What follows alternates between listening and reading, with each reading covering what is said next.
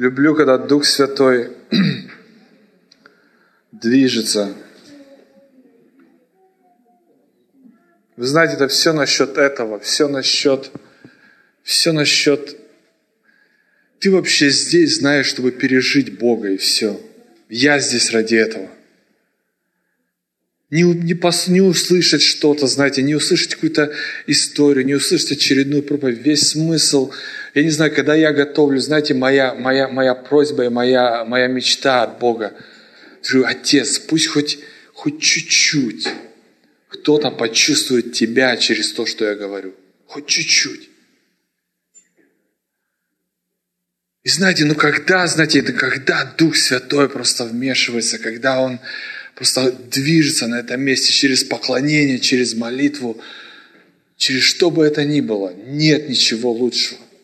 Вот почему ты здесь. Вот почему мы здесь. Вот почему центр, я так скажу, Transformation Center, это необычная церковь. Понимаете, центр, он в движении, понимаете? Вот почему иногда ты видишь, даже люди попадают, он даже не может досидеть до конца служения, и он вылетает. Никогда не задумывался, почему? Потому что движение. Это не стоячая вода, понимаете, это не стоячий водоем какой-то религиозный, где все квасятся и все понимают. Это движение. Тело Христа – это движение. Вы понимаете, что церковь – это движение. Это не просто организация, где мы собрались и просто, знаете, вот по интересам собрались, и мы теперь тут с друг другом, как говорится, тусуемся. Но всегда, понимаете, если ты посмотришь, прочитай Деяния апостолов, там такая движуха, что ой-ой-ой. И не говорите мне, знаете, что Иисус уже не двигается, уже времена апостолов это закончилось, это было для них. Но Его Слово говорит, что верующих будут сопровождать знамения, чудеса, будут возлагать руки, будут получать духовное крещение, будут получать исцеление. Это, думаете, для кого написано? Для меня, для тебя, для всех нас. Да, может быть, мы не видим это в обширном каком-то масштабе, знаете, как было тогда, но я так скажу. Знаете, что человек такое существо, мы привыкаем к вещам. Мы привыкаем, что мы не видим славы, мы не видим чудес, мы не видим ничего. И потом мы просто, знаете, мы свыкаемся, и мы считаем, что это нормально. Но знаете, то, о чем я хочу говорить, я тему так свою назвал «Неизменное Слово Божье». Вы знаете, что в жизни, как вам сказать, все вокруг меняется. Вот даже, если, к примеру, вот были люди с тобой, дружили, потом прошло время, почему-то они уже с тобой не дружат. Вы знаете, что-то изменилось. Вы знаете, бывают люди, побыли, уходят, как говорится, или, или не сжились, или что-то. И, говорится, вещи меняются. Везде, посмотрите историю, все меняется. Понимаете, то, что было 20 лет назад, сейчас этого нет. Даже тех песен, которые были 20 лет назад, сейчас их уже не поют. Сейчас даже вся земля, можно сказать, переживает, как говорится, изменения, так если назвать, со всеми, что началось еще там, наверное, с какого-то 19-го года с этим вирусом, со всем. И сейчас вы понимаете, что сейчас очень много проходит изменений, понимаете, на земле. Вы согласны с этим? Что это все, это не просто, знаете, это все должно, знаете, произойти, потому что время перемен. Время чему-то новому родиться. Вы видите, как даже вот когда было вот это, с вирусом проблема, когда многие бизнеса позакрывались, но что? Другие раз и поднялись. Понимаете, всегда, вот почему не нужно, знаете, в панику бросать, когда что-то перестает работать или что-то начинаешь ты, как говорится, если что-то умирает, то знаешь что? Что-то другое родится. Вот почему мы, как люди, мы должны, как говорится, спокойно, особенно верующие люди, Особенно верующие, когда верующие впадают в панику и начинают что-то творить, это вообще, это абсурд. Ты если возьми Библию, сядь, я так скажу, сядь нормально, там, не читай там один стих в день, там, знаешь, там, ой, и ты даже через 5 минут забыл даже, о чем тот стих был, если правду сказать. Ты возьми, закройся когда-нибудь в доме на хотя бы минимум на часов 5-6. Закройся от всего, выключи свой телефон, выключи все. Возьми, я не знаю, включи музыку, открой Библию, и пусть Бог проговорит твою жизнь. И ты увидишь, ты выйдешь оттуда измененной личностью. Когда ты просто, так сказать, погрузишься. Вот почему я даже благодарю Бога, знаете, что у меня есть такая возможность, но мне, можно сказать, как бы немного принудительная возможность. Я такой же самый человек, как вы, понимаете, работаю с утра до вечера, прихожу домой усталый, там есть семья, дети, суета, обычные дела. И я понимаю, что это нереально говорить мне тебе, закройся на полдня в доме. Но я говорю, хоть раз в месяц это сделай. И я говорю, я понимаю, что у нас у каждого есть своя там тайная комната, мы проводим время, там, я верю, что вы это делаете. Но знаете что, я имею в виду о чем-то более глубже, знаете, когда ты отключаешься от всего, остаешься один на один с Богом, с Его Словом, то ты даже не представляешь, как четко ты слышишь Его голос в тот момент. Даже не представляешь. Как ты просто все отсоединяешь и говоришь, Бог, вот я и ты. Вы знаете, мне вчера, как говорится, был такой момент, где я просто закрылся, и реально просто Дух Святой начал двигаться. Реально.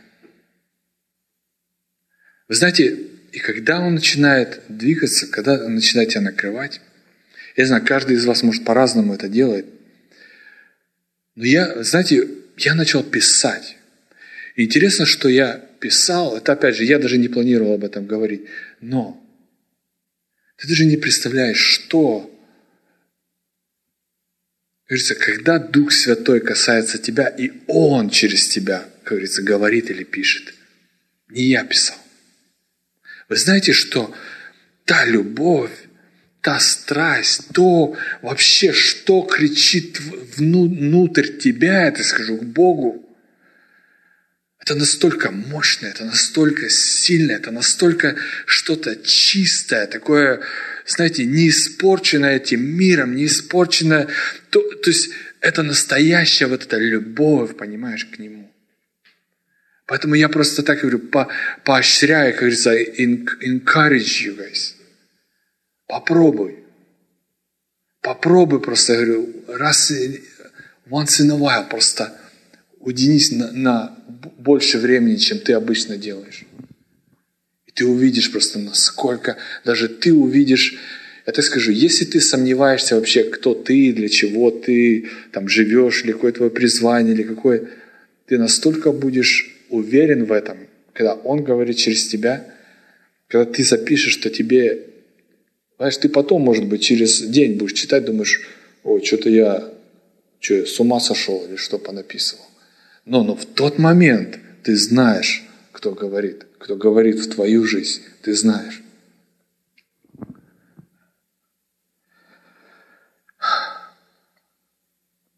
Неизменное Слово Божье.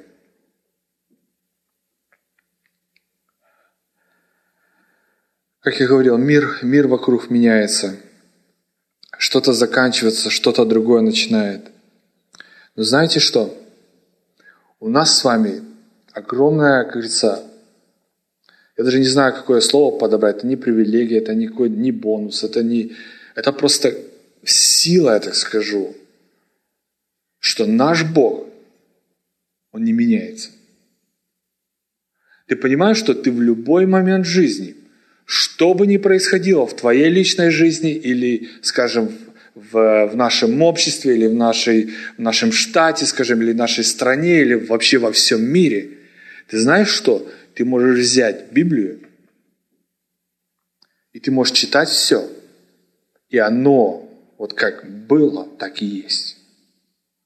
Ты настолько, под тобой настолько серьезный фундамент, что я не знаю, тебя не должно шатать по этой жизни ничего, никакая буря, ничего, никакие угрозы, никакой страх. Если ты, я не знаю, если ты веришь, что Иисус Христос, как написано, вчера, сегодня и вовеки тот же, что написано, ты если читаешь там про Бога, что Бог, Он не человек, Он не меняется, понимаешь, Он не то, что человек сказал и не исполнил, или человек сказал и забыл, но Бог сам за себя говорит, но говорит, я Бог, я не меняюсь. Говорит, я не такой, как вы, я совсем другой. Говорит, я как сказал, так и будет. Я как сделал, так оно и будет. Люди могут меняться, кто-то может становиться хуже, кто-то может становиться лучше. Кто-то рядом, может, у тебя, как говорится, был друг, стал лучше, кто-то стал хуже, он плюнул и ушел от тебя. Но знаешь что? Ты знаешь личность, которая ни при каких условиях, что бы ни происходило даже с тобой в твоей голове, сколько бы тараканов в тебе не лазило, у тебя есть личность, которая, знаете, которая не меняется. И вот здесь, только вот здесь ты уже можешь просто до конца своих дней просто поклоняться Иисусу, влюбляться в Него каждый день все сильнее и сильнее и быть счастливым до конца своих дней.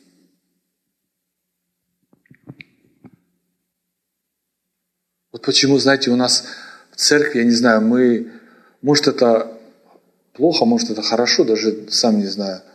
У нас, знаете, нету такого, что... Но опять же, это, как говорится, как я был воспитан здесь. Здесь, знаете, здесь пастор ни за кем не бегает. Здесь, допустим, ты ходил, а потом ты не захотел, и перестал ходить. И знаете, и у пастора нету сердечной атаки, почему этот человек больше не ходит. То есть, понимаете, то есть ты как бы настолько, как говорится, здесь так, или ты с Богом, или ты без Бога. Понимаешь? Ты или, как говорится, прыгаешь в это, как я говорил, в движение, или же, о чем мне тебя, как говорится, держать и нацепить, или тянуть за собой? Понимаете, мы все взрослые люди, мы все, как говорится, у нас у каждого отношения с Богом, поэтому, вот почему я говорю, здесь, не понравилось, ушел. Вот почему я говорю, вот почему нас тут так и не сильно много. Потому что мы не бегаем, знаете, за количеством мы не бегаем. Единственное, зачем мы бегаем, это за Его присутствием, за Его славой. Вот куда мы движемся. Иначе я же говорю, не нужен никакой, я же говорю, какой-то религиозный водоем. Опять же, где Бог говорит, где вы меня отвергли, источник воды живой, это Иеремия говорит. А выкопали, говорит, водоем. И питаетесь теперь из него. Да мне во время воршипа пришло вот это слово источник воды живой, то, что в Откровении написано. Говорит, иди ко мне, я даром тебе дам.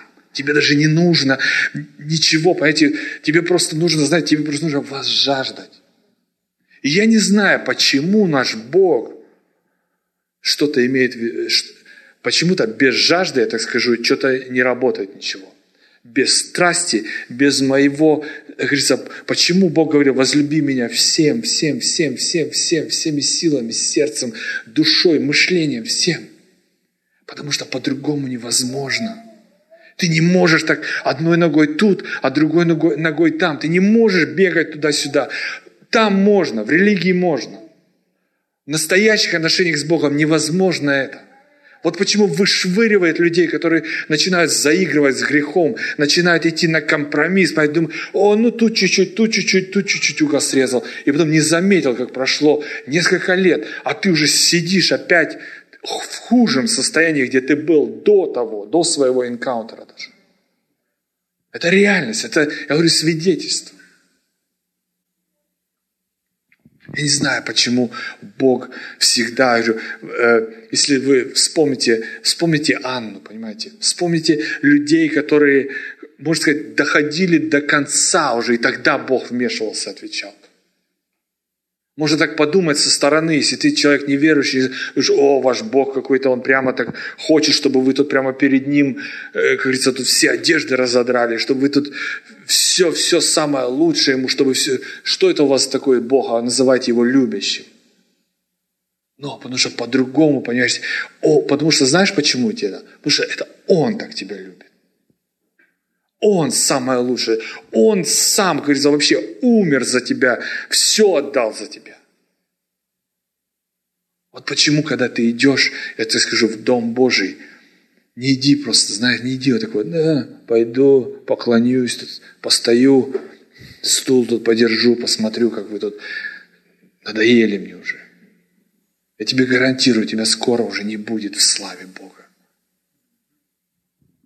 Если ты не жаждешь. Я не говорю, что каждый должен тут как там, кто-то там прыгает, кто-то кричит, кто-то танцует, кто-то там.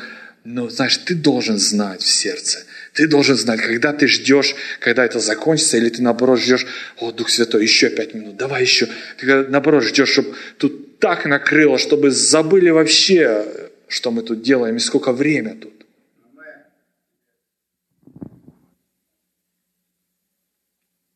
Я не знаю, почему у Бога вот такой, что все самое, жертвы вспомните. Все, что Бог сказал, лучшее мне. Не надо мне лишь бы, знаете, лишь бы, ну вот это не пойдет, давайте это к Богу. Не знаю, я сегодня немного проповедую даже не то, что я, наверное, думал, что я буду проповедовать. Но знаете, это моя мечта вообще, чтобы, я не знаю, чтобы я выходил сюда без конспекта, без никакого. Я хочу, чтобы Он вам говорил, я хочу, чтобы Он говорил мне же, через меня же. И все. В этом весь смысл, чтобы Он здесь, знаете, учиться у Него, сидеть у ног Его, понимаете, быть в Его присутствии. В этом все.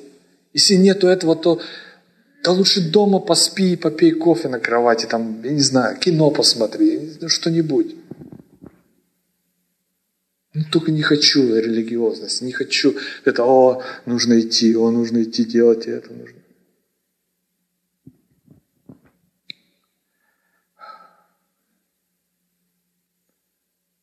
Так, о чем я тут говорю? Неизменное Слово Божье.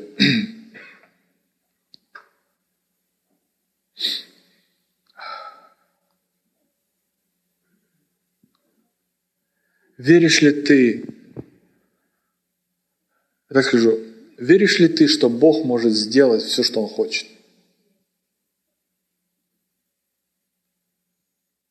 Веришь ли ты, что Его Слово говорит, что те, кто верит, что их будут сопровождать чудеса, будут возлагать руки, и болезни будут уходить? Ты веришь в это? Вы знаете, что бесы тоже верят?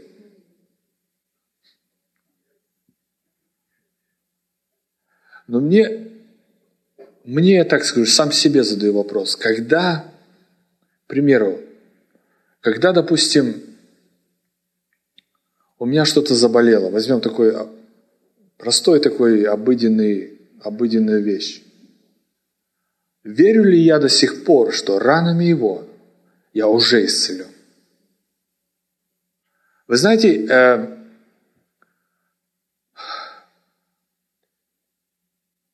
я не говорю, что можно, знаете, вот теперь нужно там врать самому себе, и типа вот у меня там голова болит, допустим, да, а я хожу и я твержу, нет, у меня голова не болит. Но, понимаете, это ты сам себя обманываешь, и если ты так будешь продолжать, то, я думаю, ты вообще окажешься в каком-то другом заведении, не так уж что скоро. Но знаете что? Как я заметил, как показал именно мне Дух Святой. Даже если в моей жизни что-то не так, но если я, как говорится, смирился с этим и принял это, вот где я проиграл, и вот где я потерял, я так скажу, веру.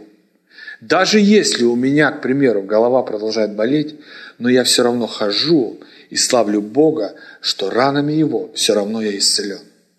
Хоть даже, может быть, сейчас я себя плохо чувствую, даже, может быть, сейчас у меня там, скажем, какая-то болезнь, или у меня болит спина, или у меня там с желудком проблема. Но знаете что? Я хожу, и я исповедую, понимаете? Я хожу, и я прославляю Бога, и я говорю, что ранами Христа я исцелен, даже если у меня болит.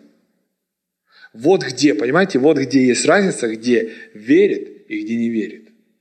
Вот, знаете, где включается что-то другое, где ты включаешь, можно сказать, такой элемент веры даже не своей, а элемент веры, знаете, Иисуса Христа. Потому что, знаете, уже не я живу, а Он живет. Уже не я люблю, Он любит. Уже не я верю, Он верит. Понимаете, наша плоть, мы сами слабы по себе. Вот почему важность быть водимыми Духом Святым. Помните прошлую тему? Как мы побеждаем систему этого мира? Потому что мы дети Бога, мы водимы Его Духом. Смотрите, я прочитаю вам одну историю. Тут есть две реакции на Слово Бога. Это Луки, 1 глава.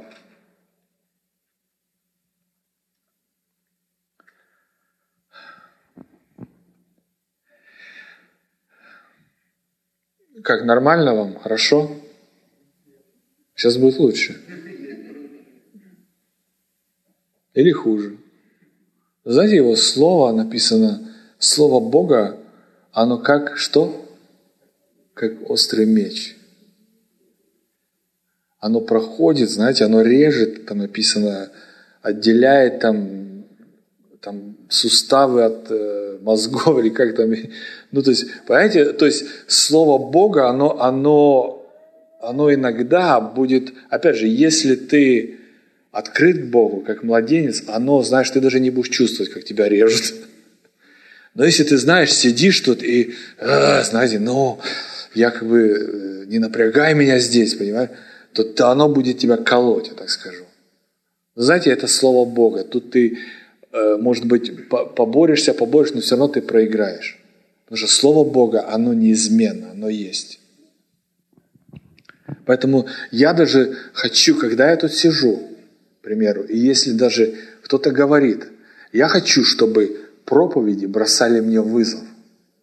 Я не хочу сидеть, и чтобы мне, знаете, ой, мне так хорошо, ой, скажи мне еще, брат, что-нибудь там по пророчеству, мне какие-то успехи, о, расскажи мне еще как, что меня в будущем там ждет, как мне будет хорошо.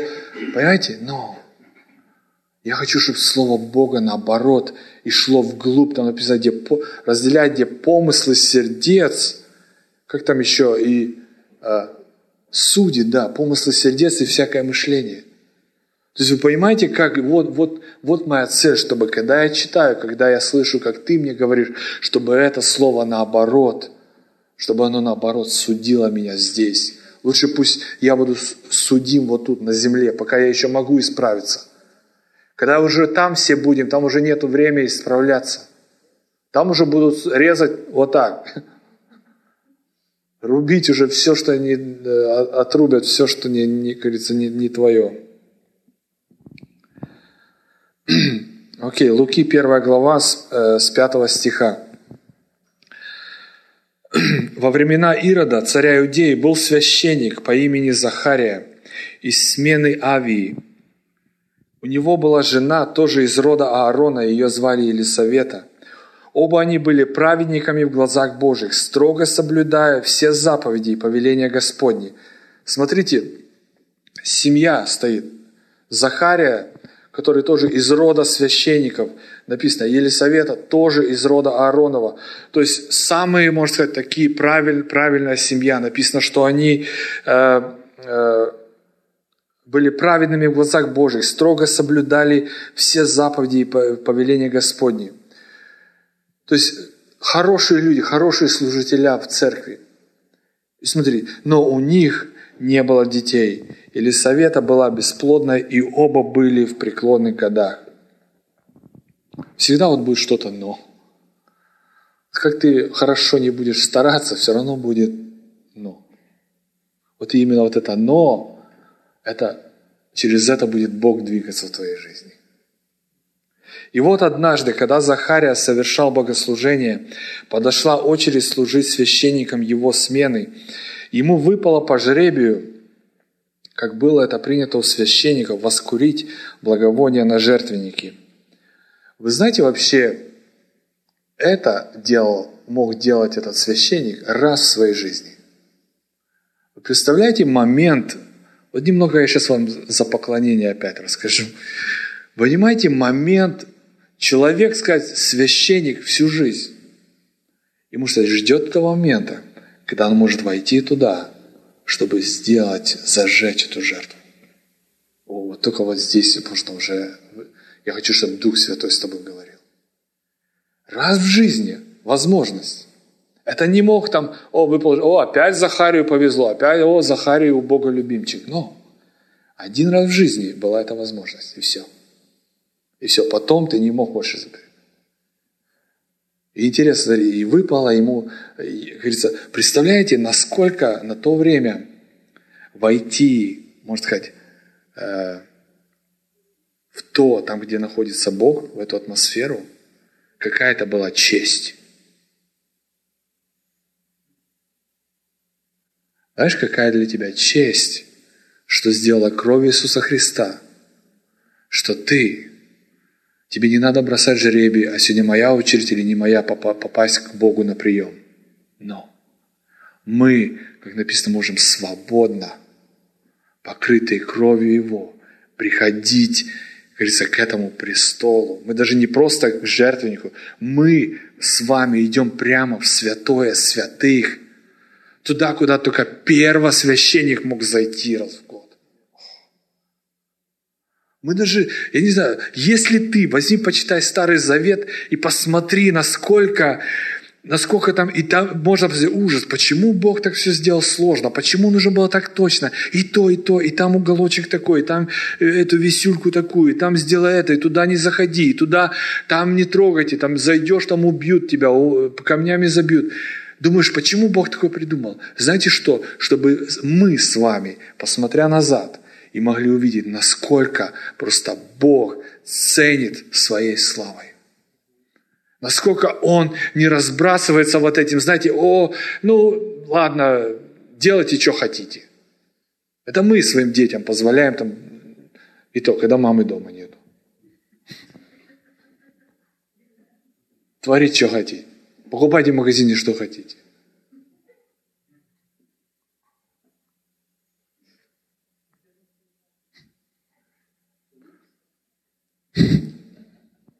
Так, где мы тут читали? Перемотаем назад чуть-чуть.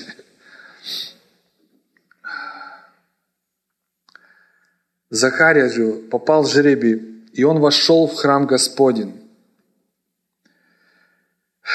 Я на этом месте очень много, когда готовился, я очень много вот в этом месте застрял. Просто все эти, знаете, все это картины, ты думаешь, ужас. И мы вот просто вот так вот сможем быть просто с тобой, Господь. А весь народ в то время стоял снаружи и молился. И вдруг явился ему ангел Господень. Он стоял справа от жертвенника, на котором воскурялись благовония. Увидев его, Захария растерялся, и его охватил страх. Но ангел сказал ему: «Не бойся, Захария, твоя молитва услышана». Вы знаете, написано, что они уже были старыми. Елизавета была бесплодной. Представляете, сколько заняло времени, чтобы Бог услышал молитву Захарии? Когда Захария уже, я так скажу, забыл за свою молитву. Я думаю, он уже и молиться перестал. Ну куда уже все. Понимаете? И является Бог и говорит: Захария, твоя молитва услышана. Мы с вами иногда с вами молимся о чем-то, хотим что-то. Мы через 15 минут уже забываем вообще, что мы Богу просили о чем. Знаете, что именно если ты не сдаешься, именно если ты продолжаешь, даже если что-то о чем-то ты молишься, то я скажу, вот где Слово Бога ты можешь испытать, именно даже просто молясь и просто не сдаваться, и просто верить до конца, что это будет. Мы иногда проходит год, проходит 2, и мы уже, все, значит, это воля не Твоя, Господь. Но продолжай молиться, продолжай верить. Твоя молитва услышана. Жена твоя Елисавета родит тебе сына, и ты назовешь его Иоанном. Он даст тебе великую радость, и многие будут радоваться его рождению. И он будет, хотя в то время, когда, я не знаю, мы, наверное, радуемся его рождению, в то время там не сильно радовались Иоанну. Все думали вообще, что он какой-то сумасшедший. Ибо он будет велик в глазах Господа, не будет пить ни вина, ни браги, но исполнится Духа Святого с самого рождения. Многих из народа Израиля вернет он к Господу, их Богу, и сам он будет идти перед Господом духом и силой, подобно Илии, чтобы сердца отцов и детей обратить друг к другу, непокорных вернуть на путь праведности, приготовить народ к приходу Господа. Смотрите, вот идет Слово Бога Захарии. Знаешь что? Твоя реакция на то, что говорит Бог в твою жизнь, и определит результат того, что говорит. Смотрите, что говорит Захария. А как я узнаю, что это правда? Вы знаете, другими словами говорит, это неправда, ты обманываешь. Говорит, как я узнаю, что то, что ты говоришь, это правда? И смотрите ответ ангела. Говорит, ведь я старик, вернее, еще Захария говорит, ведь я старик, и жена моя уже не молода. То есть он вообще не верит, он говорит, Бог, ничего не получится у тебя. И смотрите, что говорит ангел. Я Гавриил, я стою перед Богом, ответил ему ангел. Он послал меня говорить с тобою и возвестить тебе эту радостную весть. Что-то Захария не сильно радовался, наверное. То, что я сказал тебе, исполнится в свое время, но за то, что ты не поверил моим словам, ты лишишься речи и будешь молчать до тех пор, пока все это не исполнится. Вы знаете, чего я боюсь? Если я не буду слушаться Бога, то, что Он мне говорит говорить и делать, вы понимаете, что я могу тут стоять? Я никуда не денусь, скорее всего. Но вы меня не будете слышать. Понимаете, можно говорить, я говорю сейчас более на духовном языке. Вот почему во многих, говорится, даже так, церквях или где, ты можешь говорить что угодно, как угодно и красиво, но никто тебя не слышит, потому что ты не мой. Ты не послушался именно то, что говорил тебе Бог, то, что Он сказал тебе. Но нет, ты выбрал говорить то, что будет приятно людям услышать. И вот почему, где ты теряешь духовный свой голос, где тебя не слышно в атмосфере, тебя не слышно вообще нигде. Потому что ты не поверил тому, что сказал тебе Бог. Но это больше относится, наверное, к тем, кто говорит, больше тем, кто этим делает. Поэтому вижу, это то, чего я боюсь. То есть, смотрите, одна реакция, вы видите? Сказал Бог, он не поверил и, как говорится, остался немой. Смотрите, в той же самой главе идет другая история. Я чуть-чуть пропускаю. На 6-й месяц, то есть прошло полгода, Бог послал ангела Гавриила, того же самого ангела, в галилейский город под названием Назарет, к девушке, обрученной с человеком по имени Иосиф, потомком Давида. Девушку звали Мариам. Придя к ней, он сказал: «Приветствую тебя, благословенная Богом, с тобой Господь». Она в растерянности гадала, что значат эти слова, с которыми он к ней обратился. Ангел сказал ей: «Не бойся, Мариам, ты обрела милость Бога, ты зачнешь и родишь сына, и дашь ему имя Иисус. Он будет велик, его будут звать Сыном Всевышнего. Ему даст Господь Бог трон праотца его Давида. Он будет вечно царствовать над потомками Иакова, и царство его не будет конца». Смотрите, реакция Марии. Но Мариам, спросил ангела, говорит, как такое может быть, если я еще не замужем? Вы понимаете, у нее реакция другая. У нее она не говорит, а это точно Бог говорит или это не Бог? А ты правду говоришь или ты неправду говоришь? Она говорит, а как это? То есть у нее уже реакция совсем другая. Как, чтобы это исполнилось? Говорит, я еще не замужем. То есть я не могу, как говорится, входить в отношения, понимаете, со своим будущим мужем. Вы знаете, вообще по тому закону, если, скажем, там это был период год, от помолвки до свадьбы был период год, и если в этот год невеста была неверна или что-то, как говорится, впадали в сексуальные отношения, ее побивали камнями насмерть. Не знаю, если бы сейчас в это время, то много бы проблем бы решилось бы. С абортами бы точно все проблемы решились, если бы такой закон сделали. Но смотрите, я еще не замужем. Ангел ответил, Дух Святой сойдет на тебя, и сила Всевышнего осенит тебя. Поэтому ребенок, которого ты родишь, будет свят. Он будет называться Сыном Бога.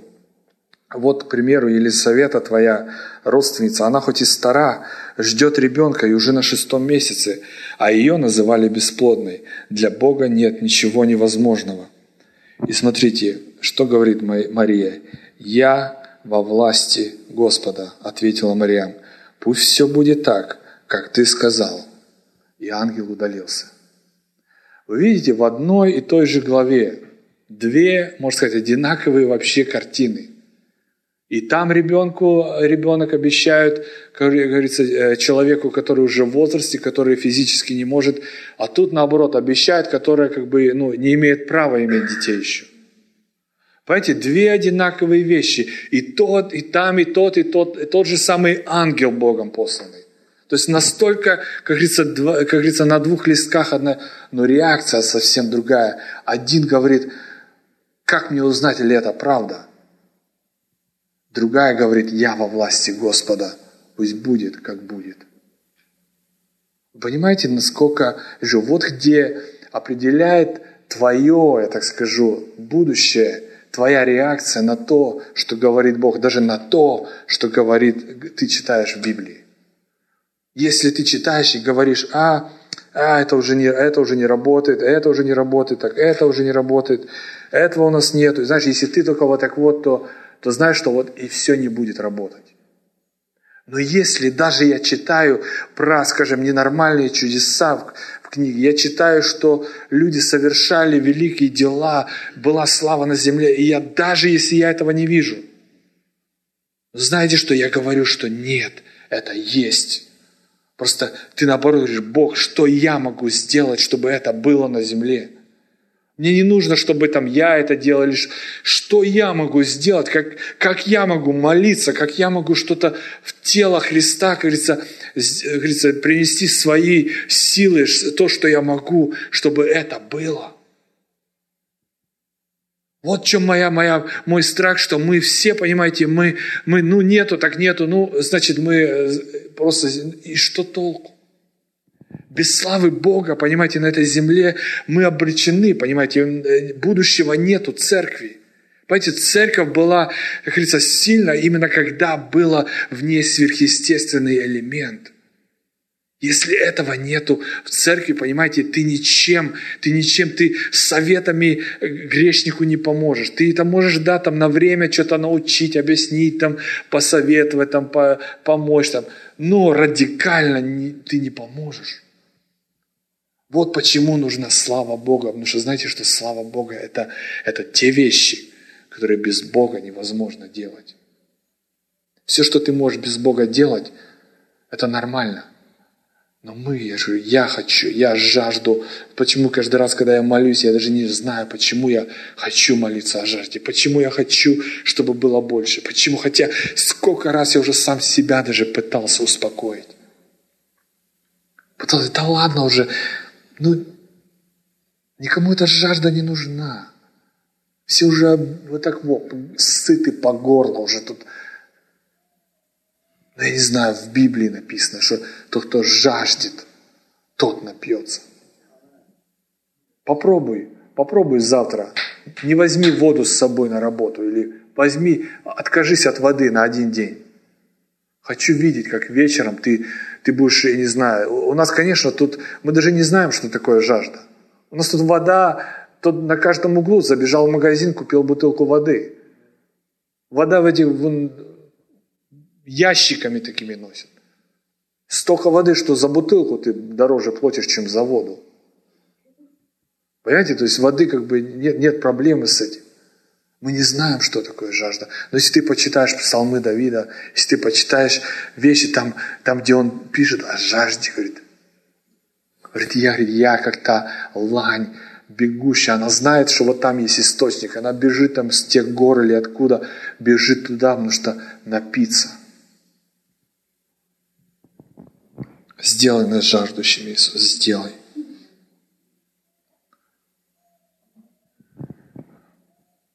Что если я не заполнен Духом Святым, и вы знаете, что есть разница, где ты заполнен Духом Святым, и где ты просто...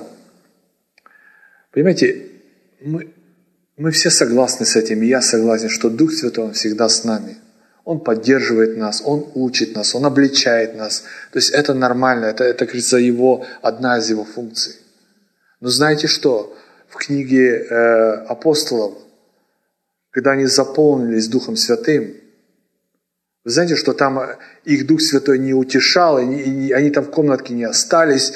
Просто Дух Святой, сидите тут, хохотите, катайтесь тут, пророчествуйте друг другу. Но написано, они настолько заполнены были, что они вышли, и там полгорода чуть ли не покаялось. Вы понимаете разницу? Заполненным быть Духом или просто, когда меня Дух Святой касается, я сегодня чувствовал Духа Святого. Сегодня так тут красиво пели, сегодня так тут Валя красиво пела, Макс так красиво играл. Так меня касались. Ты включи какую-то очень красивую музыку, даже какой-то там... Ты будешь чувствовать просто даже сам талант, ты будешь чувствовать просто, знаете, вот эту подачу, и ты будешь это ощущать даже телом. Но то, я что говорю, заполненным Духом, понимаете, это совсем другое. Вот где дети Бога, они водимы Духом. Это уже вообще другой уровень. Быть водим Духом. Знаешь, это так, я сейчас собирался, как говорится, идти там, скажем, на партию куда-то, а тут едешь, и не знаешь, почему ты оказался в каком-то доме. И потом молишься за кого-то там, или исцеляешь кого-то. Вот где водимый Духом. Они водимы Духом. На 10 часов на собрание. Дух меня повел. Какой тебя Дух повел? Часы тебя повели. Дух тебя поведет, когда он тебя пробудет в 3 часа ночи и будет на колени тебя поставит. Вот то Дух поведет. Или тебе сон приснится за какого-то человека, и ты проснешься, ты не сможешь, чтобы не сказать это человеку. Вот где водимый Духом.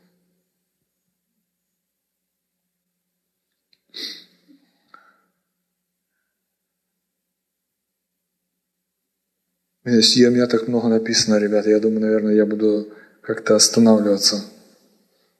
Оставлю на следующий раз. Это бонус для меня. Это бонус.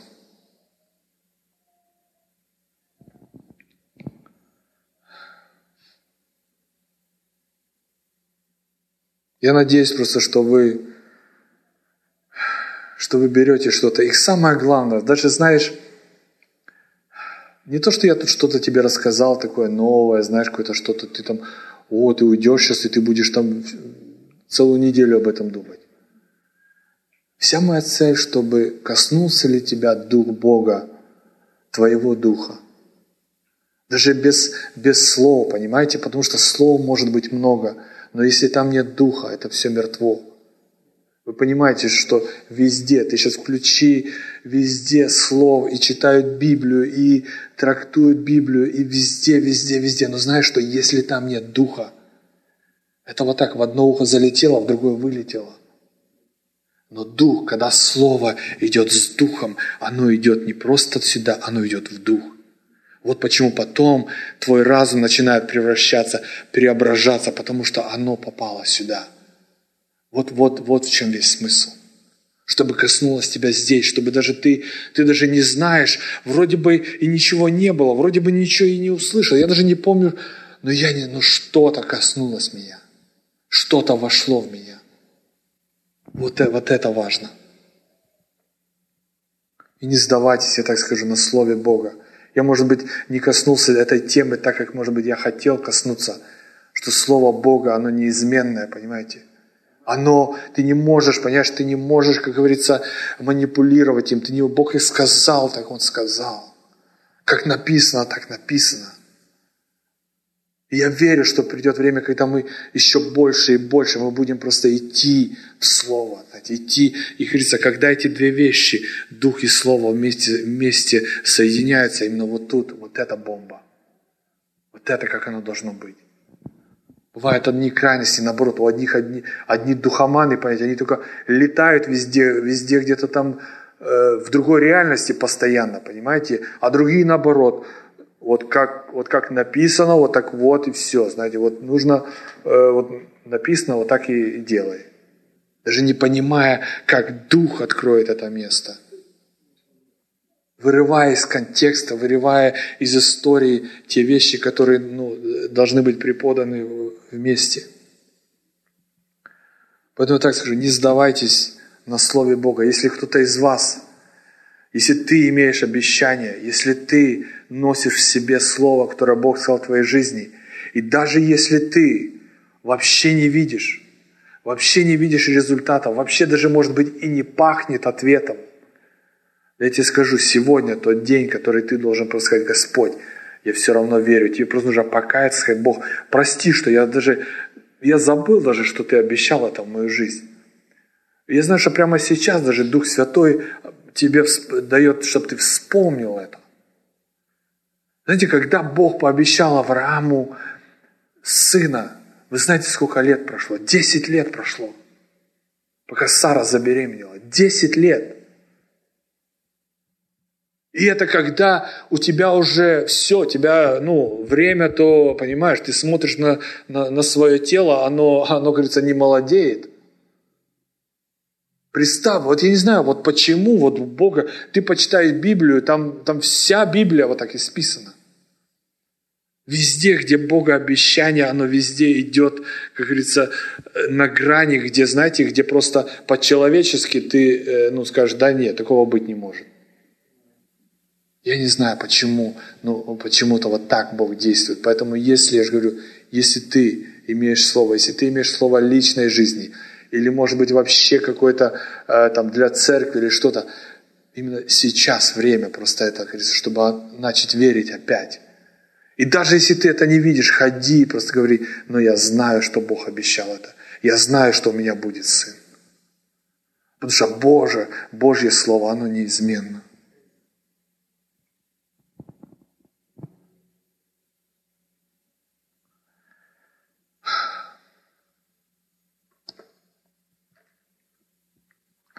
Я хотел прочитать вам один псалом, но, наверное, я оставлю это чуть-чуть в другую тему. Давайте мы с вами поднимемся. Я просто хочу помолиться. Леша, у нас там есть что-нибудь? Пианист есть? Иди, Леха, сыграй. Может, Дух Святой на тебя сойдет. Сейчас мы тебя хлыстнем чем-нибудь.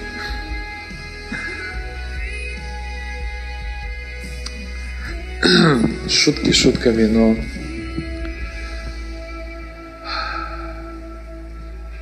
я так скажу, если можно так все просто взять, все это служение, просто все, что было, так подвести итог, то я только вижу две вещи. Это, знаете, это жажда и Слово Бога.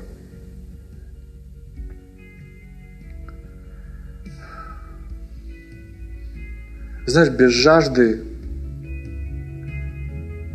без того, что ты хочешь, понимаете, без того даже Захария, может быть, в то время, когда явился и ангел, он уже забыл, но написано, что молитва твоя услышана. Вы знаете, что проживя всю жизнь, не имея детей на то время, Это был ужасный позор. Это было как проклятие. И представляй, это те люди, которые, можно сказать, все делали правильно. Угождали Богу во всем, служили в храме, делали, можно сказать, все, что можно.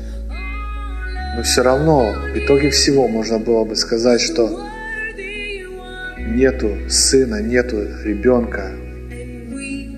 Это воспринималось как проклятие. Но знаете что? Я просто верю, что этот Захария, он молился. Потому что раз Бог сказал, молитва твоя услышана, ты знаешь, что это не значит, что он там где-то в молодости помолился, а потом пошел и занимался там, как Богу угодно, так и будет. Знаешь, что если так смотреть на жизнь, то тогда тебе и мне вообще не нужны молитвы. Если так, если Бог все знает, если все по Его воле, то зачем мне тогда Его что-то просить? Зачем мне тогда молиться? Но нет. Некоторые вещи ты не имеешь, и ты должен просить, ты должен жаждать, ты должен хотеть, чтобы получить это.